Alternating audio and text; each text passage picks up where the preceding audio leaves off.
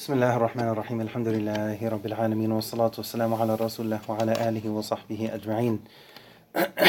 Allah describes the Prophet sallallahu alaihi wasallam very famously, as we know, at the end of Surah Al-Anbiya, وَمَا أَرْسَلْنَاكَ إِلَّا رَحْمَةً لِلْعَالَمِينَ, that you were not sent for any reason except for mercy towards mankind and creation at large. So the main thing mentioned here is mercy. Even then though, in addition to that, it's not aside from that, but it's actually in addition to that.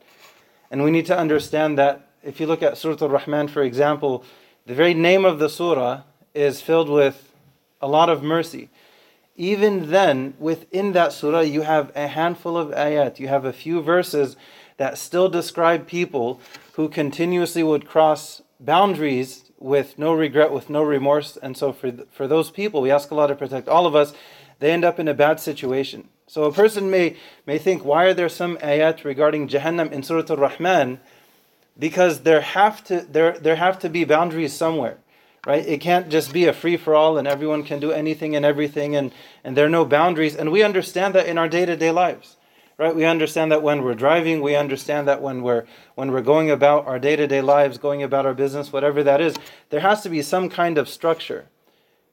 Right? So when we look at this ayah, وَمَا أَرْسَلْنَاكَ إِلَّا رَحْمَةً لِلْعَالَمِينَ, yes, absolutely, that is the primary reason why the Prophet was sent, sallallahu alaihi wasallam. Even then though, if a person wants to cross the boundaries once, twice, thrice, 4 or 5, at some point there has to be a wall, right? There has to be some kind of strict limitation. At some point, it can't just be wide open. So even though Allah describes the Prophet as a mercy to mankind, as a mercy to creation, sallallahu alaihi wasallam, even then the Prophet, he taught us something that is actually, it makes your spine shiver.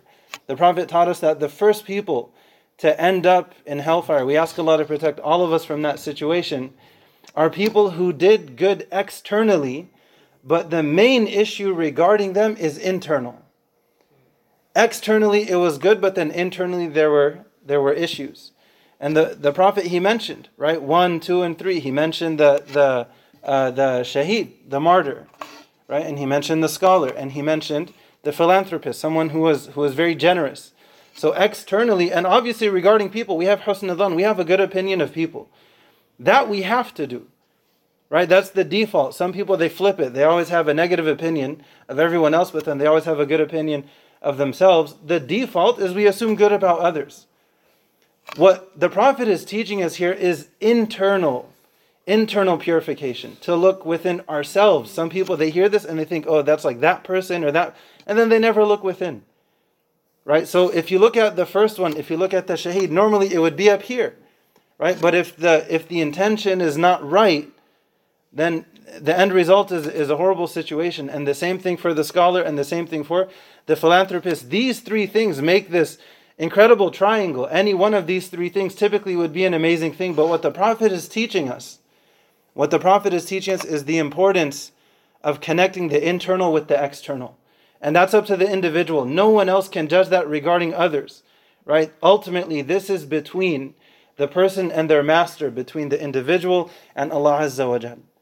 So the Prophet was sent as mercy, and actually, if you think about it, part of that mercy, he's telling us, don't go that way because, there's no fence and there's a cliff. So we're actually being done a favor by learning about this. Okay, so now we know what to avoid. Now we know, the consequences of going in whatever that direction is. Allah reminds us of this. Allah gives us, and I'll conclude with this, opposite examples at the end of Surah Al-Kahf. Allah mentions those, and in both categories, actions were taken. But in the first category, Allah says, قُلْ هَلْ نُنَبِّئُكُمْ بِالْأَخْسَرِينَ أَعْمَالًا. These were people, they took action, they would do things, but because there were other major issues, they end up in a bad situation. And Allah says that even though they put in work, all of it goes to naught. There's no reward to receive in the hereafter.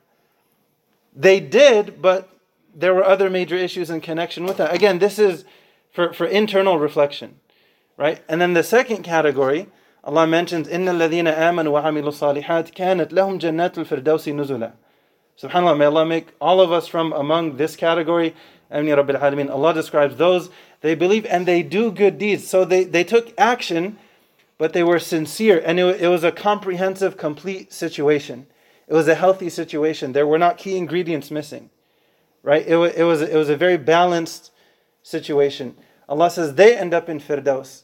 And part of the description is they're never going to get bored, right? Kids, they always ask this, if we go to Jannah, are we going to get bored? Allah says, no, you're not going to get bored. How about we get there and then we find out what exactly that means in detail. But we have to put in that work now, the work with the intention coupled with dua, and then asking Allah for acceptance. Prophet Ibrahim and Ismail, they were building the Kaaba itself. The Kaaba itself. But you still have this humility, Ya Allah, accept it from us. رَبَّنَا تَقَبَّلْ مِنَّا إِنَّكَ أَنْتَ السَّمِيعُ الْعَلِيمُ وَتُبْ عَلَيْنَا إِنَّكَ أَنْتَ التَّوَّابُ الرَّحِيمُ. Accept this effort we're trying to do for your sake, and forgive our mistakes.